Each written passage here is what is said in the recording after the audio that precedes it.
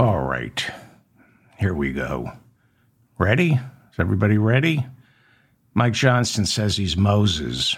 I'm not making this up. Last night, our speaker, Mike Johnson, spoke at the Bible Museum in Washington, D.C., before the National Association of Christian Lawmakers.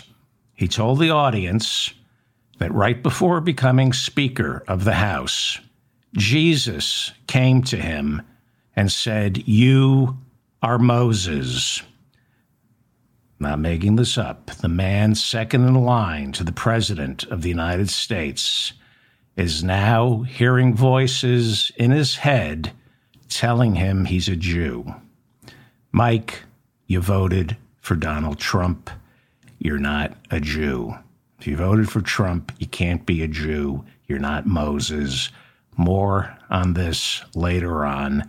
But first, this is the mop-up for December 7th, 2023, a day that will not live in infamy. Thank you for finding me. I'm David Feldman. Please like this episode so I remain in your feed. The show is an audio podcast. Take me with you on your next walk if you're ambulatory. Or better yet, steal a car and enjoy me on your next drive. Do that by subscribing to the show on iTunes or wherever you get your podcasts. Please leave a comment to let me know what you think and subscribe to my newsletter and, of course, this channel. We have a poll. This morning. The question is, Mike Johnson is A, Moses, B, Satan, C, Paul Lynn's idiot grandson. We have a live studio audience in our chat room watching us on YouTube right now. Thank you for showing up.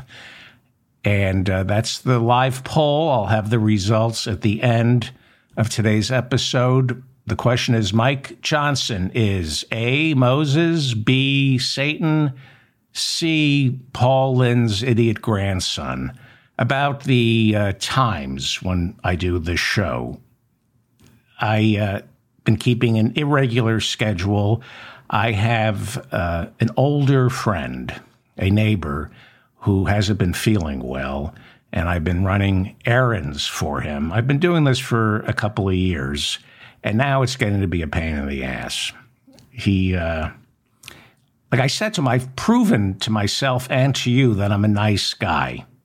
Now you're just being sick, and it's an inconvenience. Let me give you some advice, young people. Don't get involved with anybody because it's a pain in the ass, and you end up keeping irregular hours, and you never know when you're going to do your podcast. Live a life in a bubble because this guy doesn't stop with me. He's ruining my show. All right. Shall we? That's where I'm at. So I don't know when I'm going to have a regular schedule. Okay? I've already proven to myself I'm a nice guy. Now it's just an inconvenience. Don't meet anybody.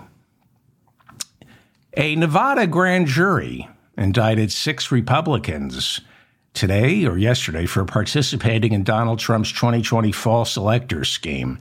Even though Joe Biden won the state of Nevada, 6 Republicans, following carefully written instructions from Trump lawyers, met and are charged with forging documents claiming they were duly elected. This is now the 3rd state. Nevada is now the 3rd state after Georgia and Michigan to indict members of the Republican Party for participating in the phony elector scheme. Lawyer Kenneth Chesebro, who pled guilty in the Georgia RICO trial, testified last week before the Nevada grand jury that handed down today's indictments. He purportedly wrote the memos outlining the false elector scheme and provided documents for them to certify so it would all look legitimate. The attorneys general of Arizona and New Mexico are also reportedly looking into possible prosecution of Republican leaders from their states charging them with participating in this phony elector scheme. Republican leaders posed as phony electors and filled out fake paperwork in 7 states. They are Arizona, Georgia, Michigan, Nevada, New Mexico, Pennsylvania, and Wisconsin. In Wisconsin, on Wednesday, 10 Republicans who posed as electors for Donald Trump in 2020 agreed to settle a civil lawsuit, not a criminal, a civil lawsuit filed by 2 duly elected Biden electors. In the settlement, all 10 Wisconsin Republicans agreed to admit in writing that Donald Trump lost the 2020 presidential election and that Joe Biden won. They agreed not to serve as electors in 2024 or in the foreseeable future if and when Donald Trump is on the ballot. The lawsuit initially asked for $200,000 in damages, but money will not be awarded. The 2 Biden electors who filed the civil suit in Wisconsin have also filed one against the 2 lawyers who encouraged, assisted, and outlined the phony elector scheme in Wisconsin. One of them would be the aforementioned Kenneth Chesebro. The other is Jim Troupis. He's an ex-judge who was one of Trump's point men in Wisconsin, claiming Biden won the popular vote fraudulently. Among the phony electors indicted in Nevada today is this handsome devil, Michael J. McDonald. The J stands for Jesus Christ. This acid reflux feels like I swallowed a bottle of liquid Drano. That would be Michael J. McDonald. He currently serves as the chairman of Nevada's Republican State Party. Now, Article 16 of the Arizona Republican Party's bylaws says the party, the Republican Party, cannot endorse any candidate who has been convicted of a felony. And this poses a serious problem for Donald Trump, who next year faces 4 separate criminal trials with a probable conviction handed down before the convention. So right now you're looking at Michael J. McDonald. He is the chairman of Nevada's Republican Party, and he was indicted yesterday, right? Meanwhile, this is Christian Ziegler, the chairman of Florida's Republican Party, and he says he will not resign his post, even though a woman who he and his wife allegedly engaged in multiple threesomes with, she stepped forward accusing Christian Ziegler of forcibly having his way with her. So far, Florida Governor Ron DeSantis, Florida Senator Rick Scott, and all the other wonderful leaders of Florida's Republican Party have told Christian Ziegler to step down as chairman of Florida's Republican Party. Rolling Stone reports that back in June, Christian Ziegler addressed Moms for Liberty, an anti-LGBTQ plus organization labeled a hate group by the Southern Poverty Law Center, founded by his wife, Bridget Ziegler. During Christian Ziegler's speech to Moms for Liberty, he told the hate group, never apologize, never back down, never show weakness. Jesus taught you well, Christian Ziegler. You know, in my conversations with listeners this week, they keep asking me, what is wrong with these people? And I said, the better question is, what isn't wrong with these people? I look at Christian Ziegler, and I know him. I know him from high school. I know the type, and you know the type. They were on the wrestling team, very quiet. Dad always had a new car every year, and the wife always rode in the back seat for some reason. You knew never to be alone with anyone from that family. And then 10 years later, you go to your high school reunion and you see this guy, and he's incredibly friendly, slimmed down, but the face is puffed up with a self-satisfied, self-righteous grin.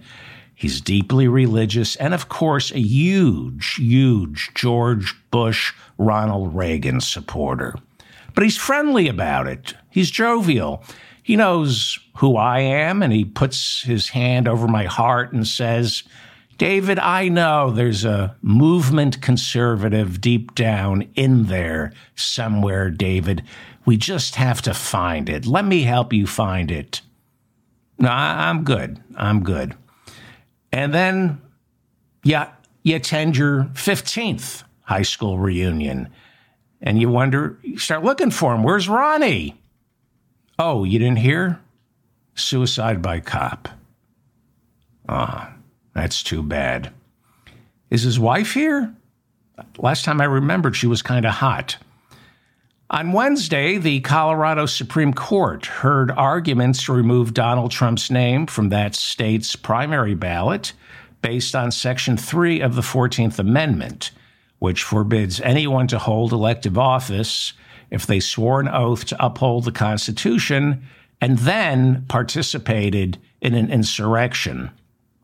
A lower state court in Colorado ruled last month that while Donald Trump did in fact participate in an insurrection, Section 3 of the 14th Amendment doesn't apply to candidates for president. Similar efforts to remove Trump from the ballots in Michigan and Minnesota were rejected by the courts, but those decisions are now being appealed.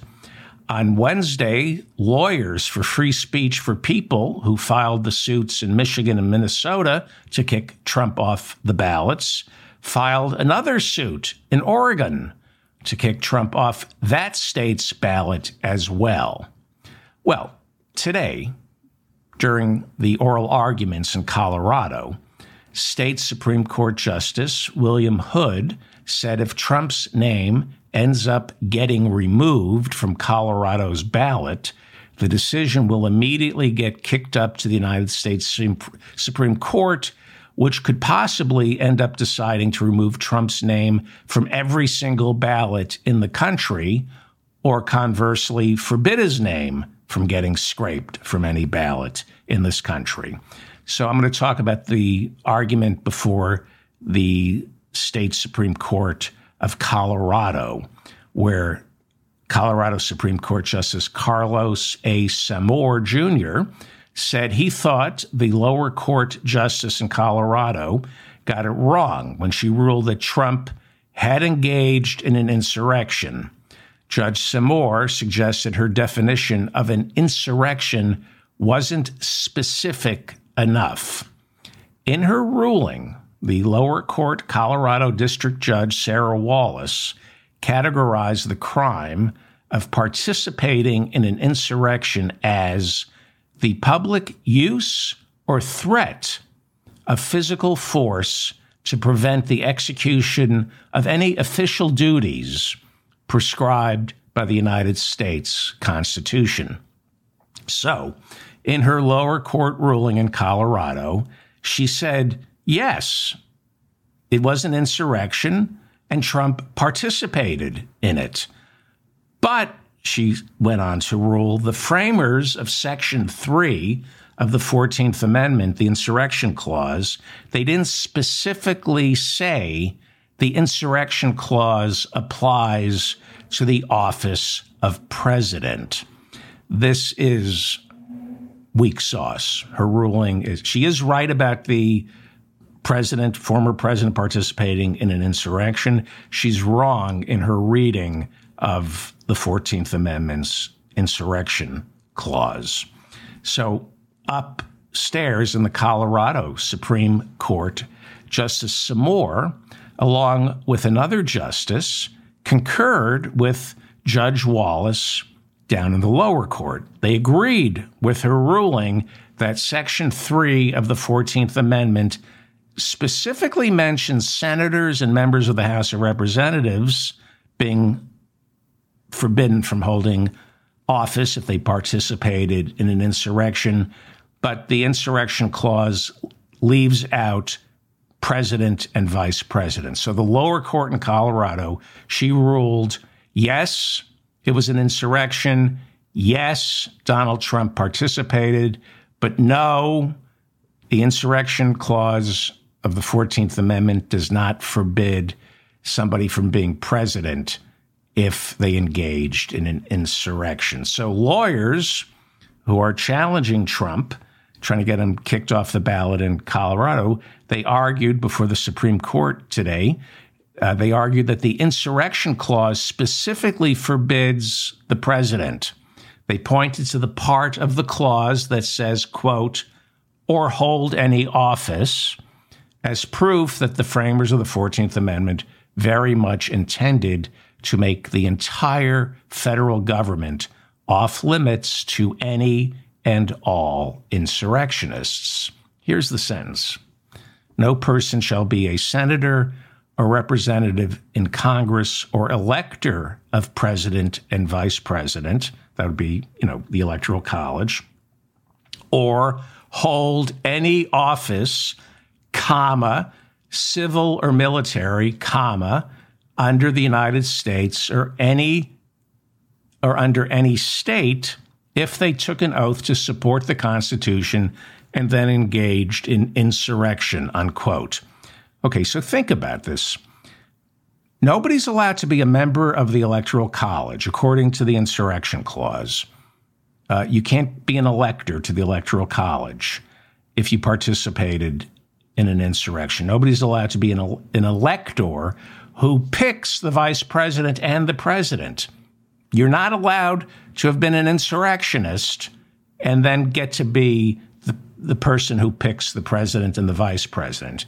The next clause in the clause says, or any office. So why would the framers of this amendment say, no insurrectionist can pick our president, but it's okay for them to pick an insurrectionist? You can't be an insurrectionist to pick a president, but you can pick an insurrectionist. Does anybody believe that was the original intent of the framers of the 14th Amendment? That's why they made the blanket statement, or hold any office.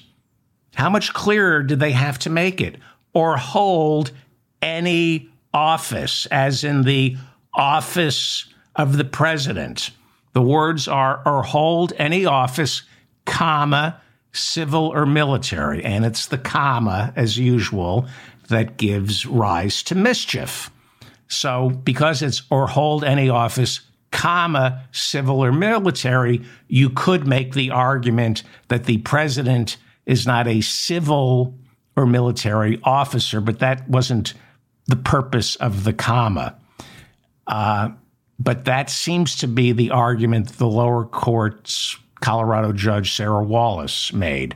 In other words, nobody in the federal government is allowed to be an insurrectionist unless you want to be president. Nobody in the military can be an insurrectionist, but the head of the military, the commander-in-chief, he can be an insurrectionist. Got to scrape Donald Trump's name off the ballot. Trump lawyer Scott Gessler told the state Supreme Court justices that while January 6 was violent, it was only a riot that was contained to just one building. That's what he said in front of the state Supreme Court in Colorado.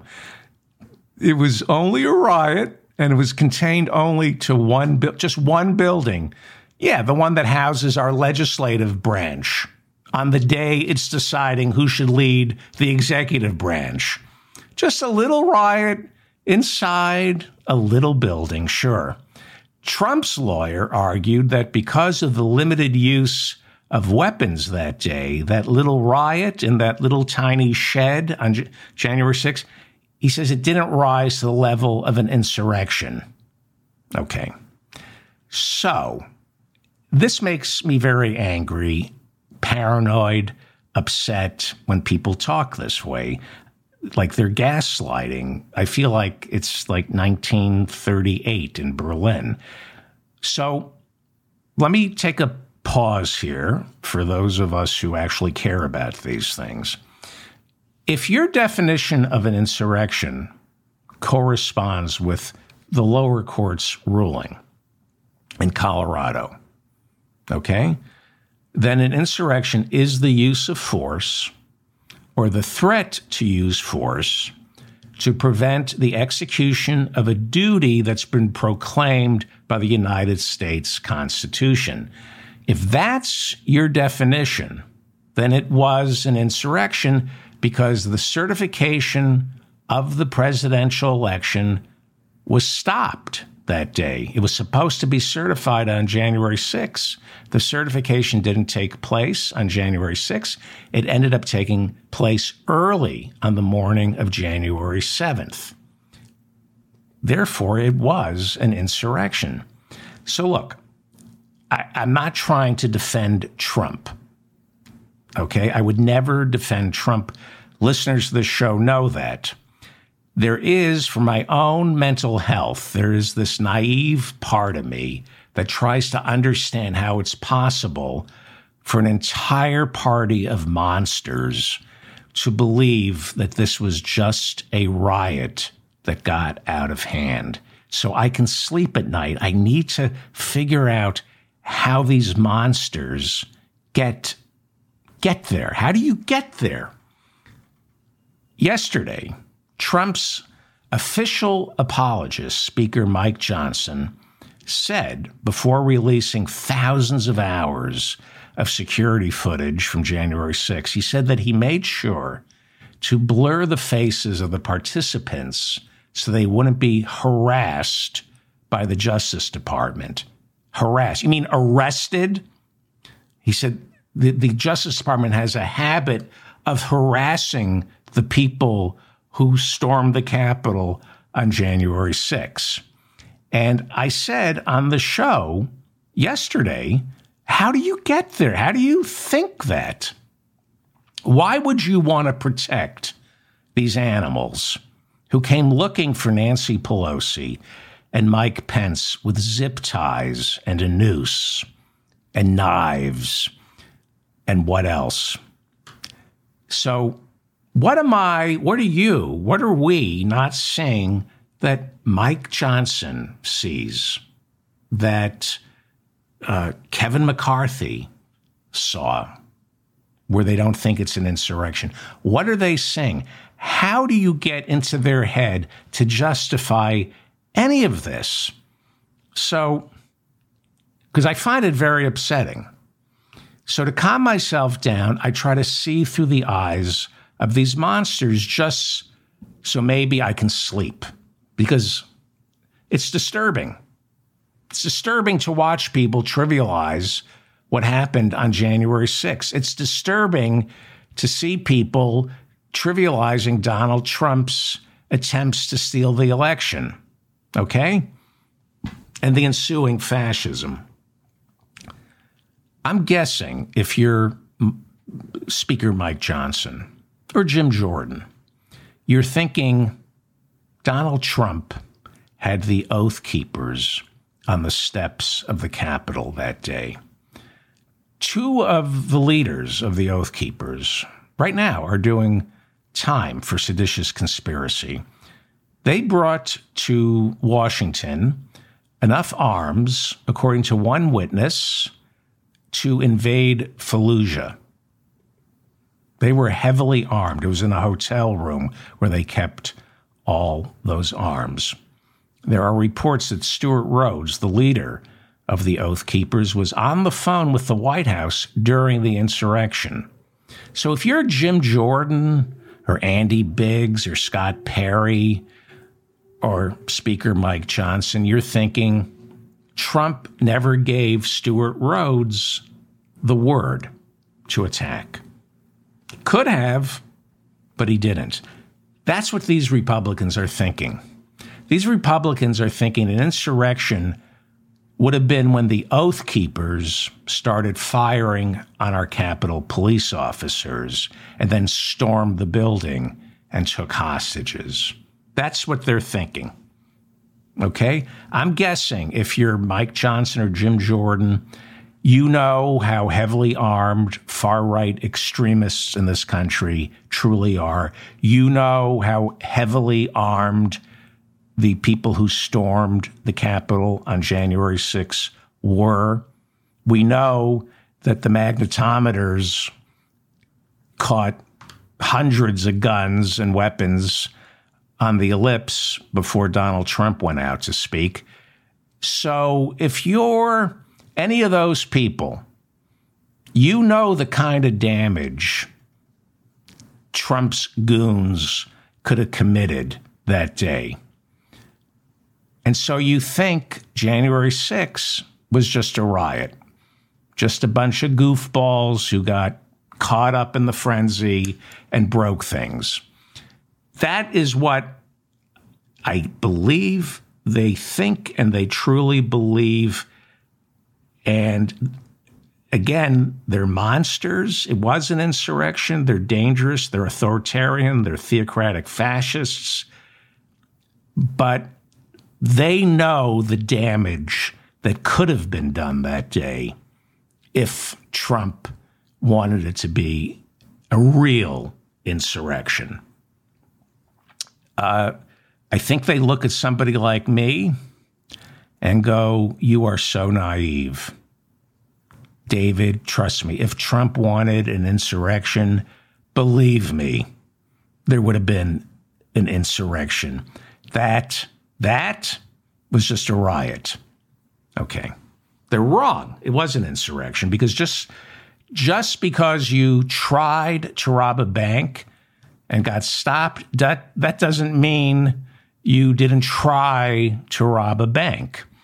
Just because an insurrection failed because you didn't give it everything you got doesn't mean it wasn't an attempted insurrection. Just because you didn't use all the weapons at your disposal doesn't mean it was only a riot. It was an insurrection.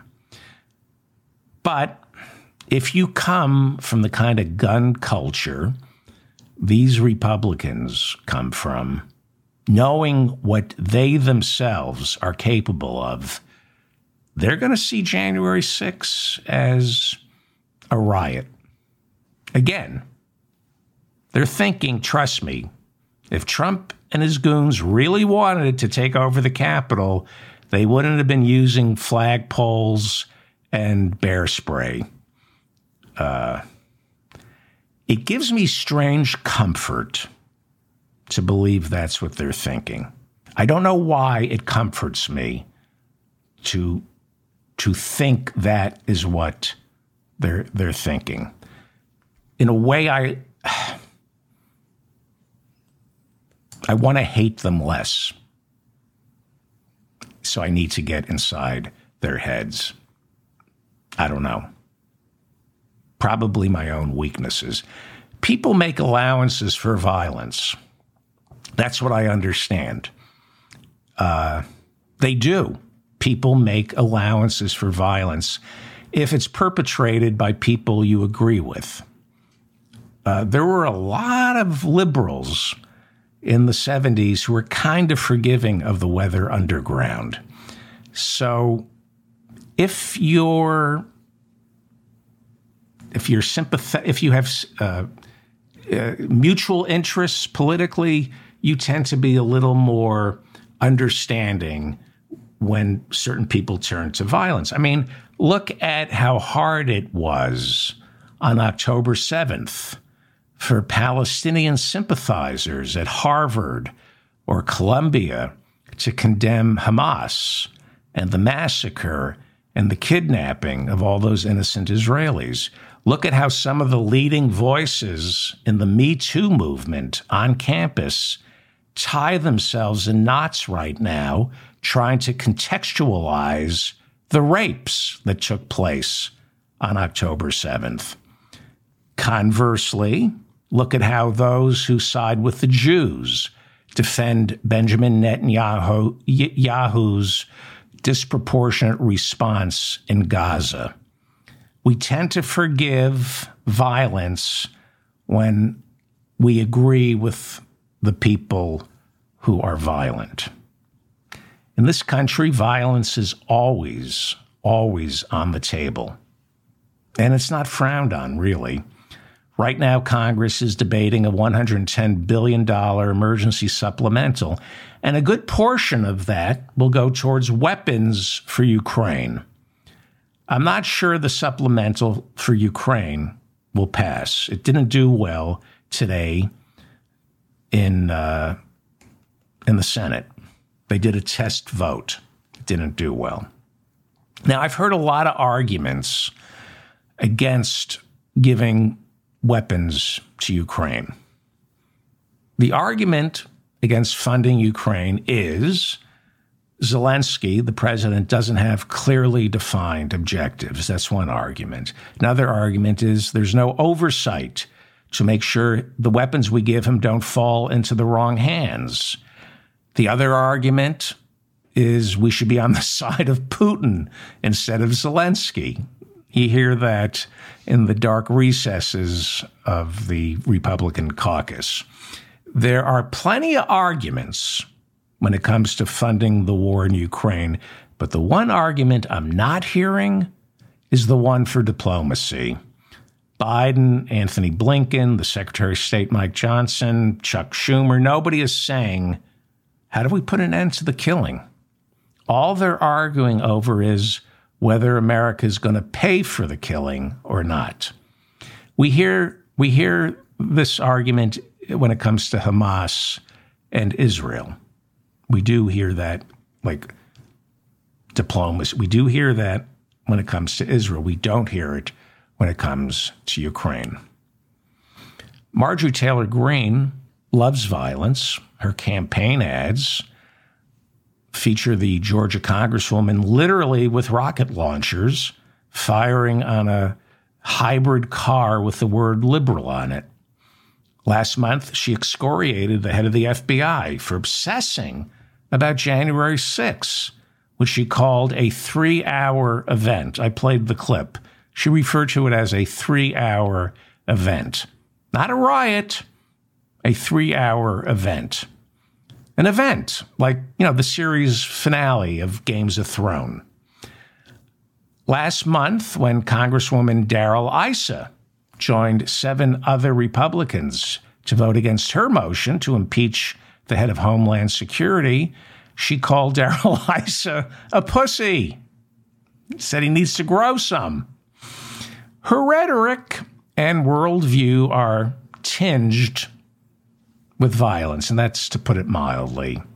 She adores Donald Trump and lobbied hard for him to be the one who replaced Kevin McCarthy as Speaker of the House.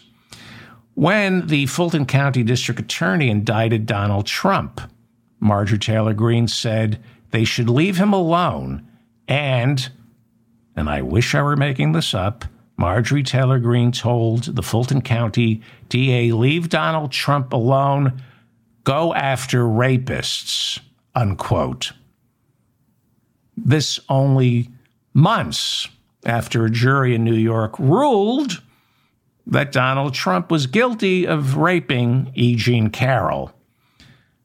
There are at least 30 credible sexual assault allegations against Donald Trump. But Marjorie Taylor Greene is out there every chance she gets to open for him at his rallies. Because during the Me Too movement, Marjorie Taylor Greene rejects the term believe women. And the Republican Party, that's a tough one. Believe women. They don't believe women. Congressman Marie Newman has been on this show. She has a transgender daughter. Her office is next door to Marjorie Taylor Greene's office. So to mock Congresswoman Newman's daughter, Marjorie Taylor Greene posted a sign outside her office that Congressman Marie Newman, with a transgender daughter, has to see a couple of times a day. The sign reads, quote, there are 2 genders, male and female, trust the science, unquote. Trust the science. This from someone who thinks the earth is 6,000 years old and won't get vaccinated. 2 weeks ago, I reported that Marjorie Taylor Greene was going to step forward in December to report that she had been physically assaulted by a male member of the Republican caucus. I don't know if you remember, but I told you this 2 weeks ago. And sure enough, today, she brought an official complaint to Speaker Mike Johnson about fellow Georgia Republican Congressman Richard McCormick. Now, according to the latest reporting, Greene says she was physically assaulted by Republican Congressman from Georgia, Richard McCormick. The assault took place during a meeting of the Republican caucus last month, and this is very serious. McCormick and Greene, at the time, had competing resolutions to censure Rashida Tlaib, the only Palestinian American serving in Congress. Marjorie Taylor Greene's resolution to censure her was rejected, but Congressman McCormick's resolution to censure Rashida Tlaib made it all the way through the House and got passed. It was his motion that resulted in Rashida Tlaib getting censured, not Marjorie Taylor Greene's. And Marjorie Taylor Greene was very upset. She wanted her censure motion to succeed, not Congressman McCormick's. Now, you might remember she got kicked out of the Freedom Caucus for turning on Lauren Boebert. Well, why did Marjorie Taylor Greene turn on Lauren Boebert? Well, Congresswoman Lauren Boebert introduced articles of impeachment for Joe Biden that Marjorie Taylor Greene insisted were identical to her articles of impeachment for Joe Biden that she had already introduced. And Marjorie Taylor Greene felt, why are you introducing your own articles of impeachment? Why can't you get on board mine? So Marjorie, this is all true, by the way. This is why Marjorie Taylor Greene got kicked out of the Freedom Caucus, partly for supporting Kevin McCarthy as Speaker, but mostly because of this. Marjorie cornered Lauren Boebert on the House floor, walked up to her and said, and I quote, "You know, you're a little bitch." Not making this up. And then she said to Lauren Boebert, "You stole my articles of impeachment. It was my idea to impeach Joe Biden, and you stole my articles of impeachment. You're a little bitch." And then it turned into a bit of a screaming match in the Congressional Ladies' Room. Not making this up. And now Marjorie Taylor Greene will not stop calling Lauren Boebert a whore. Whenever Lauren Boebert's name comes up in conversation in the halls of Congress, Marjorie Taylor Greene says, "You mean that whore?" Like I said, what's not wrong with these people? Stop asking me what's wrong with these people. What's not wrong with these people? Anyway, so after Rashida Tlaib, the only Palestinian American serving in Congress, after she was censured, there was a meeting of the Republican caucus, and Marjorie Taylor Greene was seething because, she got what she wanted. Rashida Tlaib was censured, but it wasn't Marjorie's censure, right? It was Congressman McCormick's. And she was seething. And while waiting for the meeting of the Republican caucus to begin, Congressman McCormick found himself in an argument with another House Republican over something. And then Congressman McCormick, the Georgia congressman who motioned to censure Rashida Tlaib, made it all the way through and passed.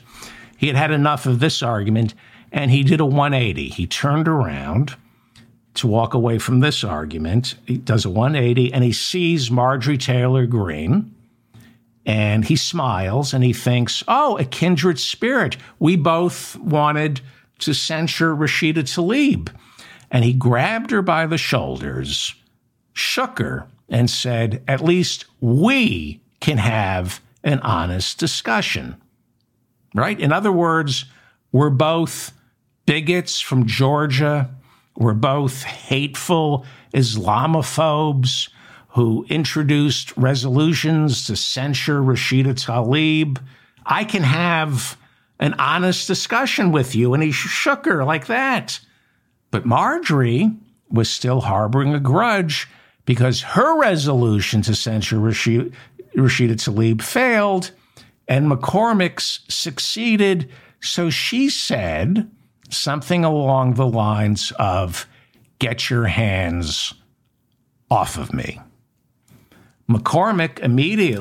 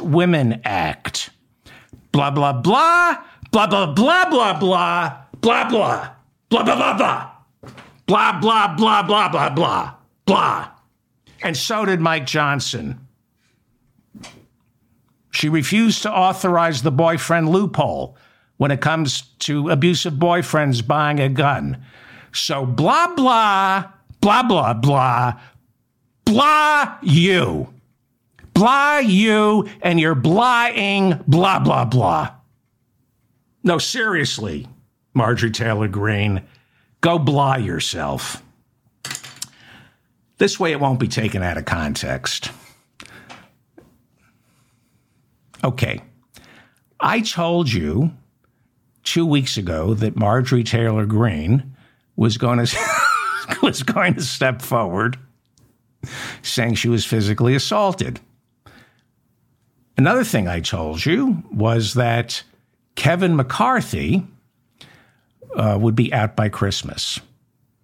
And yes, I'm boasting because I'm still licking my wounds on the George Santos prediction, which I got completely wrong in real time. So I'm trying to puff up my ego.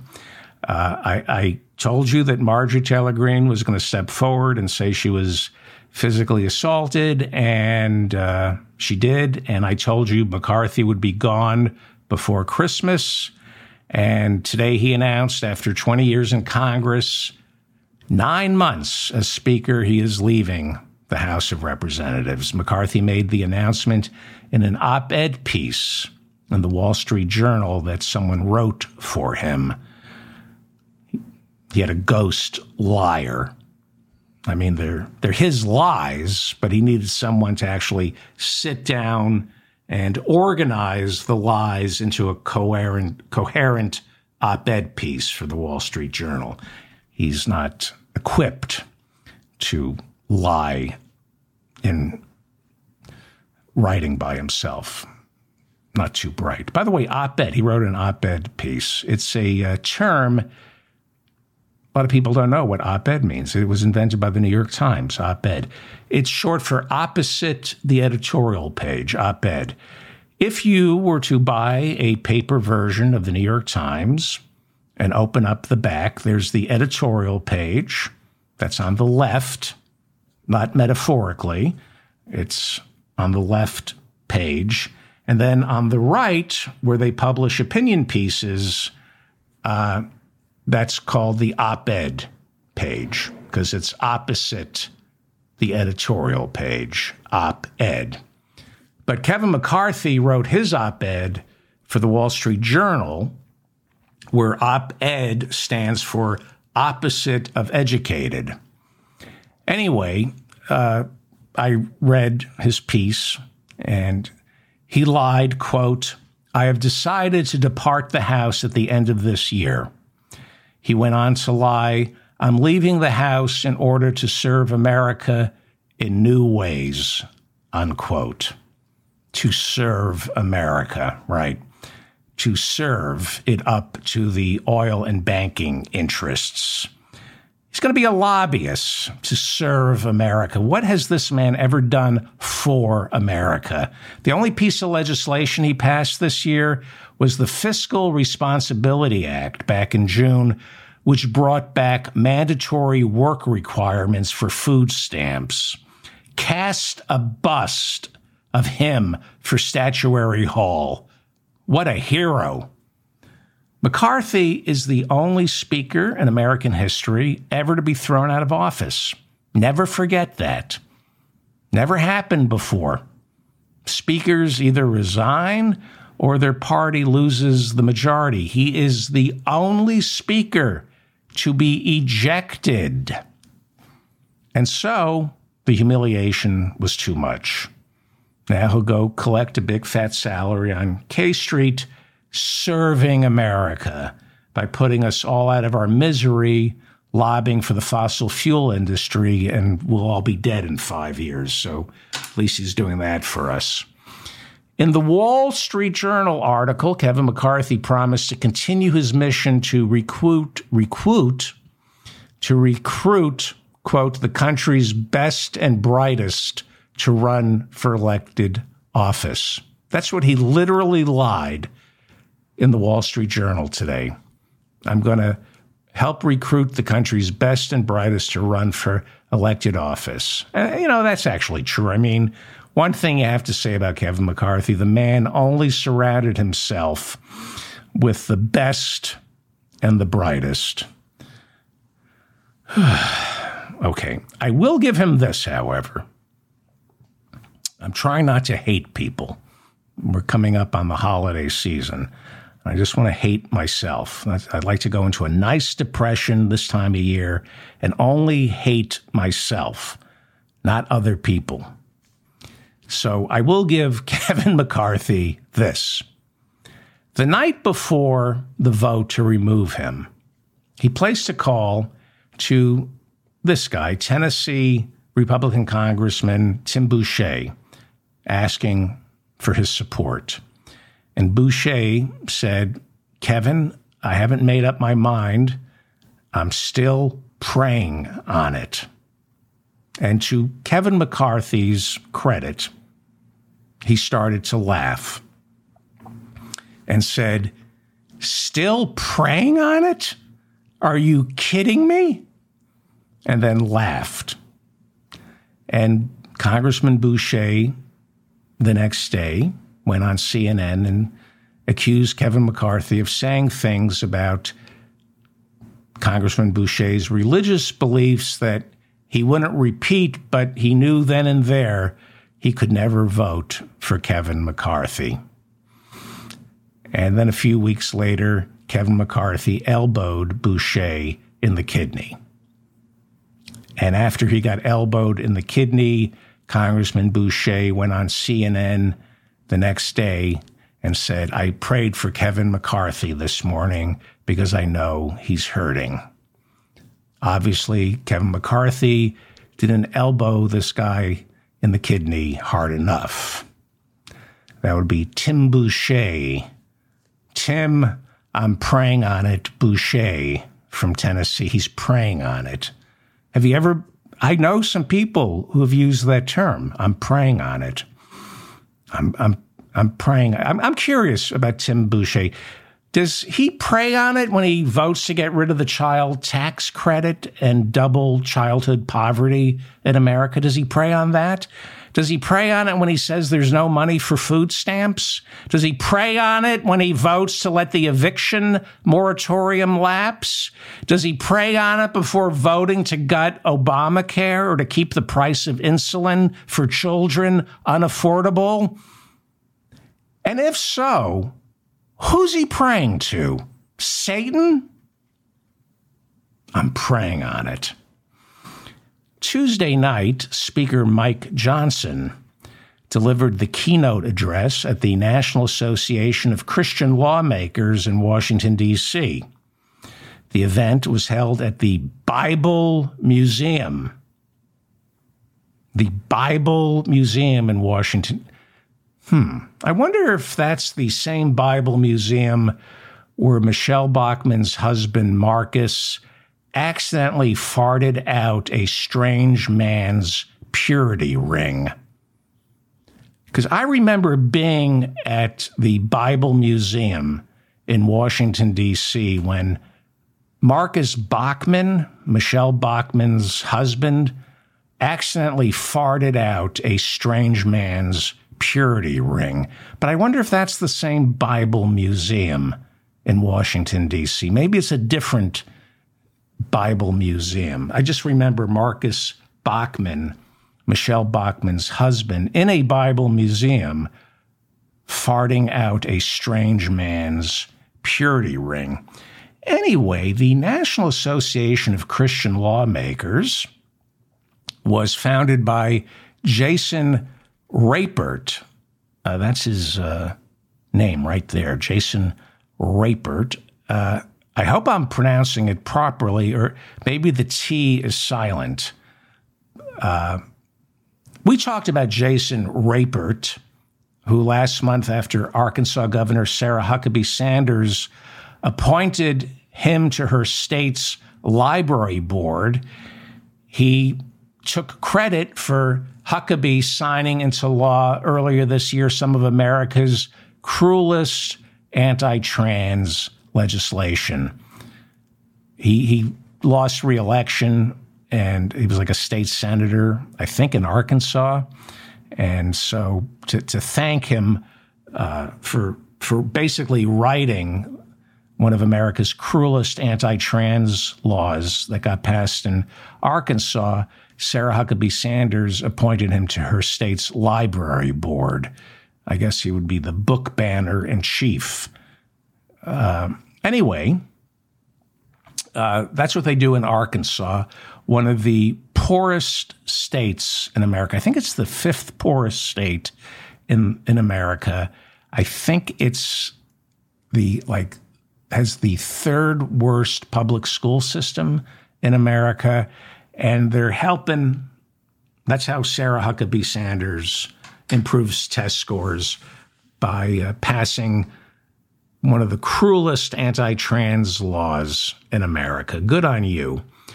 Anyway, Rapert believes homosexuality is the result of grooming by older gay men. Doesn't believe you're born a homosexual. Someone isn't born gay, they're converted by a groomer, hence gay conversion therapy. If someone converted you to be gay, we can convert you back to being in the closet, because that's all gay conversion therapy is. That's all it is. If you take the battery clamps off my jewels, I promise I'll go back into the closet. Human rights organizations call gay conversion therapy torture. So it should come as no surprise to you that one of the lawyers for Exodus International, one of the leading purveyors of gay conversion therapy, was Mike Johnson. He was the lawyer for Exodus International until they went out of business in 2013 after the president of Exodus International said, "I'm sorry, it doesn't work. It's cruel and it doesn't work. I know it doesn't work because I'm still attracted to men." Mike Johnson, lawyer for Exodus International. Anyway, according to Right Wing Watch, which I think may have been founded by Norman Lear, not sure. I think Right Wing Watch was founded by Norman Lear. Let me know in the comments section. But according to Right Wing Watch, Rapert, like Speaker Mike Johnson, subscribes to the teachings of Dutch Sheets. Yes, that's his name, Dutch Sheets. I think Dutch Sheets was also one of the ghosts in Field of Dreams. It sounds like one of the Black Sox, Dutch Sheets. Anyway, but Dutch Sheets is a dominionist. And I hope I'm not pronouncing this properly because they don't deserve it, but he's a dominionist from the New Apostolic, there we go. He's a dominionist from the New Apostolic Reformation. The New Apostolic Reformation. Dutch Sheets. So what is the New Apostolic Reformation? Well, if you'd gone to the Bible Museum in Washington, D.C. and heard the speaker speak in tongues, this is our first speaker who speaks in tongues. You would know what the New Apostolic Reformation is. Dutch Sheets, who Mike Johnson is a big supporter of, Dutch Sheets is said to have been the religious leader for many of the January Sixers who stormed the Capitol, carrying his Appeal to Heaven flag. You can see it right here. This is the same flag that stands outside the office door of Speaker Mike Johnson right now. Appeal to Heaven. Dominionists like Dutch Sheets and Mike Johnson, our speaker, they believe in the doctrine of conquering the seven mountains. What are the seven mountains? It's not Chris Christie wearing a tank top sitting on a bar stool. That's a different seven mountains. The seven mountains doctrine calls on good Christians to carry their biblical worldview and conquer the seven mountains of American society. They must take it upon themselves to infiltrate and then rule the seven mountains, the seven spheres of American society. And those seven mountains would be family, religion, education, Moms for Liberty, media, entertainment, business, and politics. This is theocratic fascism. Going my way or the highway, because there only is one way. Mike Johnson's speech before the National Association of Christian Lawmakers last night at the Bible Museum in Washington, D.C., where they have free dinosaur rides, his speech was recorded and then posted to their Facebook page, but then it was quickly taken down, kind of the way Mike Johnson's wife took her website down. But Rolling Stone magazine, luckily, saw the speech, and they wrote about Mike Johnson's speech at the Bible Museum last night. And the Speaker of the House, the man who is second in line to the president, told the group that he's been doing a lot of talking lately with God. And that's never good. It's never good when the Speaker of the House says he's been talking to God. You know, it's one thing to pray to God, but if God is talking to you back, you need to check yourself in. So, what did God tell? What did God tell? What did God say to you, Speaker Johnson? Did he tell you that homosexuality leads to bestiality? Or did you and your wife come up with that one all by yourself? Because this is what the Speaker of the House of Representatives here in the United States and his wife not only believe, but have said out loud: homosexuality leads to bestiality. Now, I have a problem with this because it implies that bestiality is far, far, far worse than homosexuality. If homosexuality leads to bestiality, what you're saying is, okay, bestiality is really bad, so if you engage in homosexual activity, next thing you know, it could lead to something even worse, bestiality. If he's saying homosexuality, well, he's saying homosexuality leads to bestiality. He's saying homosexuality is weed.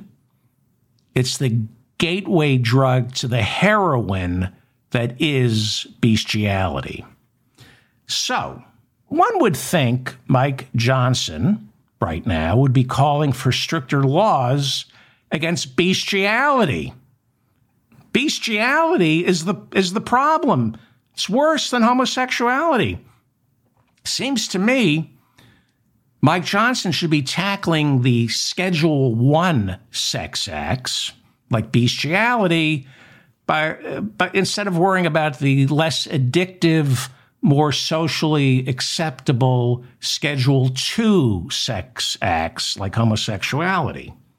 Because bestiality is heroin. It's a Schedule I sex act. Trust me, it's hard to get off that shit. Don't try it. And, by the way, let's not forget that Mike Johnson represents the swamplands of Louisiana. We know who his constituents are. If homosexuality leads to bestiality, does that mean anyone who's had relations with the family dog is gay? If that's how you get to bestiality, by starting off as a homosexual, that means anybody who slept with a family dog had gay So is Mike Johnson, is he going to go there? I'm pretty certain most of the backwater hicks who voted for Mike Johnson down in Louisiana have done things with their dog on a Saturday night they're not too proud of. And now you're going to accuse them of also being gay? I'm not sure the backwater hicks who voted for Mike Johnson want to be told they're gay. Anyway,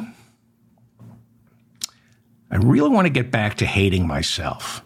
It's the holiday season. I really just want to focus on self-loathing. I don't want to think about Mike Johnson.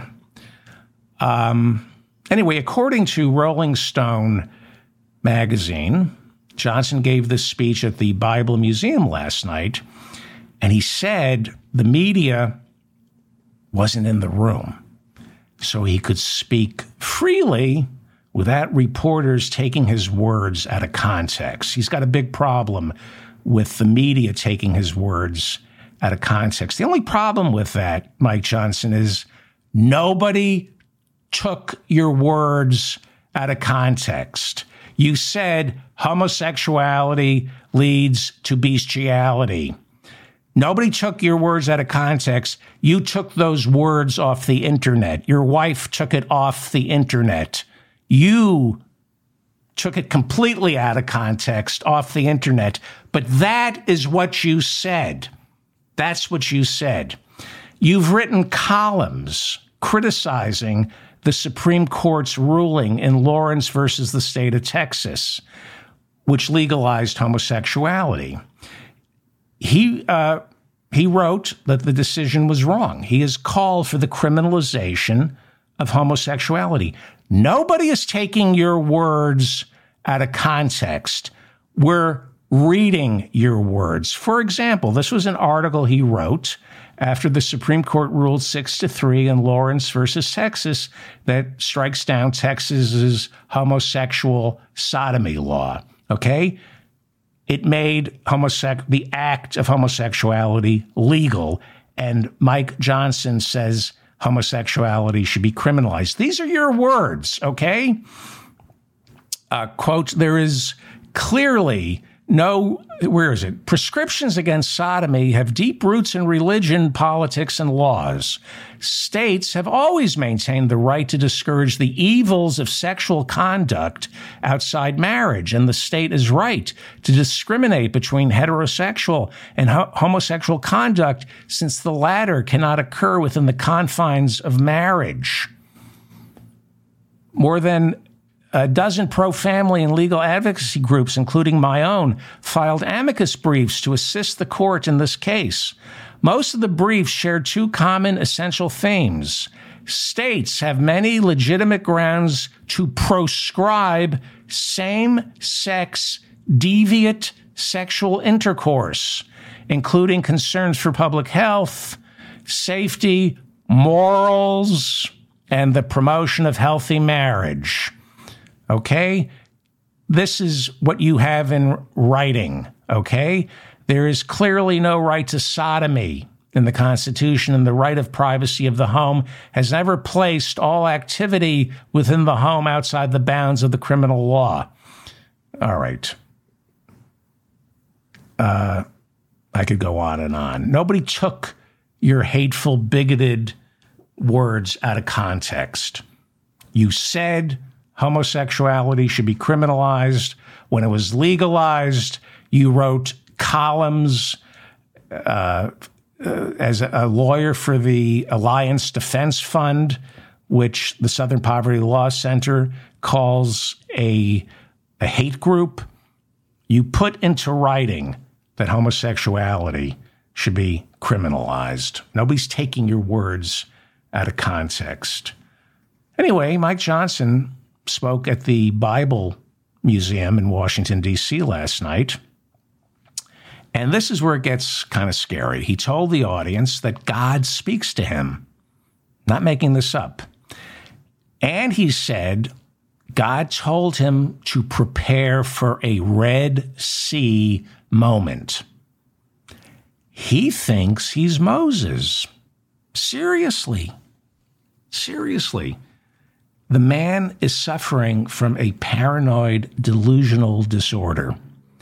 Johnson told the audience at first, he said at first he thought God wanted him to be Aaron, Moses' brother, who spoke for Moses because Moses had a stutter.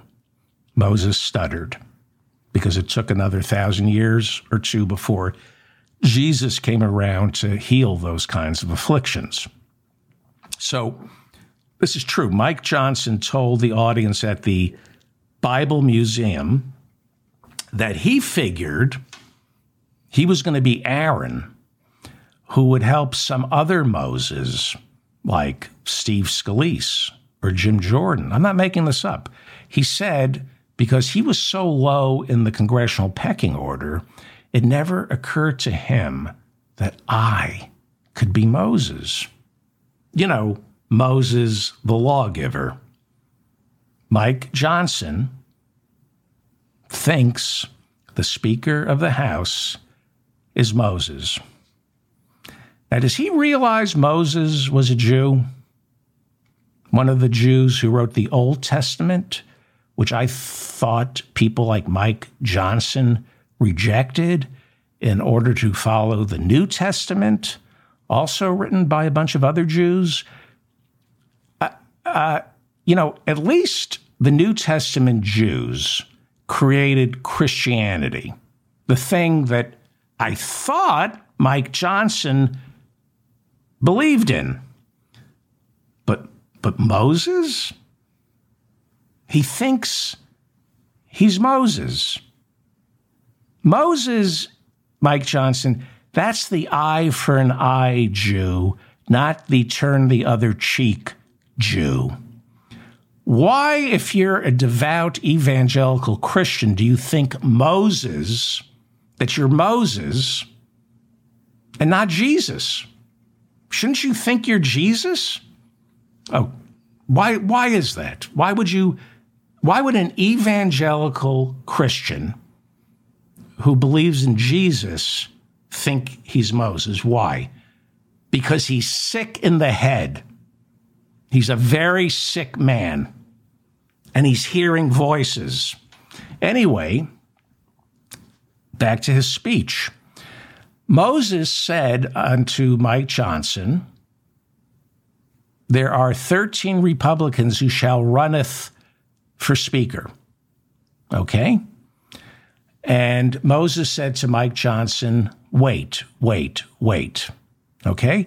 So Moses is talking to Mike Johnson, and Mike Johnson thinks he's Moses, and Moses, or he's telling himself, wait. There are 13 Republicans running for speaker. You wait. And then all of a sudden, he said, Moses disappeared. Moses stepped away. It's in Rolling Stone magazine. You can read this. And then the Lord, according to Mike Johnson, the Lord stepped in and he started talking to Mike Johnson. First, Moses was talking to Mike Johnson, and then the Lord. That, of course, would be Jesus.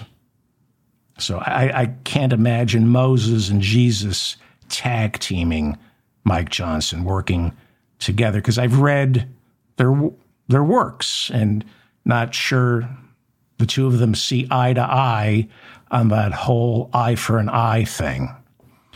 But according to Mike Johnson, who was speaking at the Bible Museum last night, they tag teamed him, and Jesus took it. He said to Moses, let me have the microphone. And then he said to Mike Johnson, step forward. And Mike Johnson, this is what he told the audience. Mike Johnson said to Jesus, me? Me step forward? And Jesus said, no, Mike Pence, the other psychotic douchebag in the Republican Party. I want him to step forward. No, I want you to step. Okay, Jesus didn't say that to Mike Johnson. He was thinking it.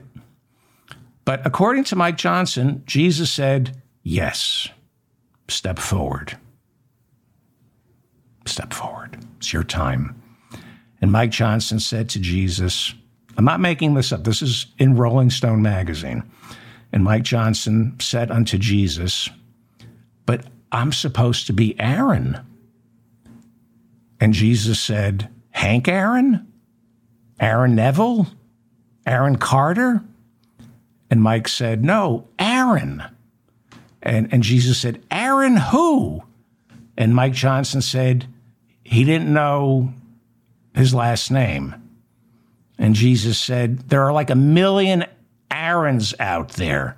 And Mike said, Moses' brother, Aaron. And Jesus said, which Moses? Moses Malone? Woody Allen's son, Moses? Grandma Moses? And Mike Johnson said, no, Moses from the Old Testament. And Jesus said, oh, you mean Moses Giddle? And Mike Johnson said, Moses' last name was Giddle? And Jesus said, yeah, it was originally Gittleman, but that didn't fly as an Egyptian prince. So he changed it. Not that he was ashamed. It just made sense at the time. Nobody's hiring an Egyptian prince named Gittleman. Anyway, you talked to his brother, Aaron Giddle? Anyway,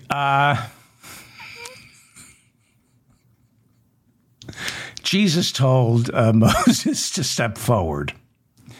And Jesus told Mike Johnson to step forward, and he stepped forward. And Mike ran for speaker. He ran for speaker because Jesus told him he was Moses. This man thinks he's Moses. An evangelical Christian thinks he's Moses. Our speaker is a Jew trapped in a Gentile's body. For God's sake, Mike Johnson, knob gobble a man already. Will you knob gobble a man? But take off your glasses first. I'm David Feldman, reminding you to stay strong and protect the weak. If you enjoyed any of this, and I don't know why you would, please like this so I remain in your feed. Please share this with your devout friends. Please subscribe to my channel. Please subscribe to my newsletter. Please share this. Please leave a comment. If I got anything wrong, let me know. And thank you to Bob and everybody in the chat room. I will see everybody tomorrow. Thank you.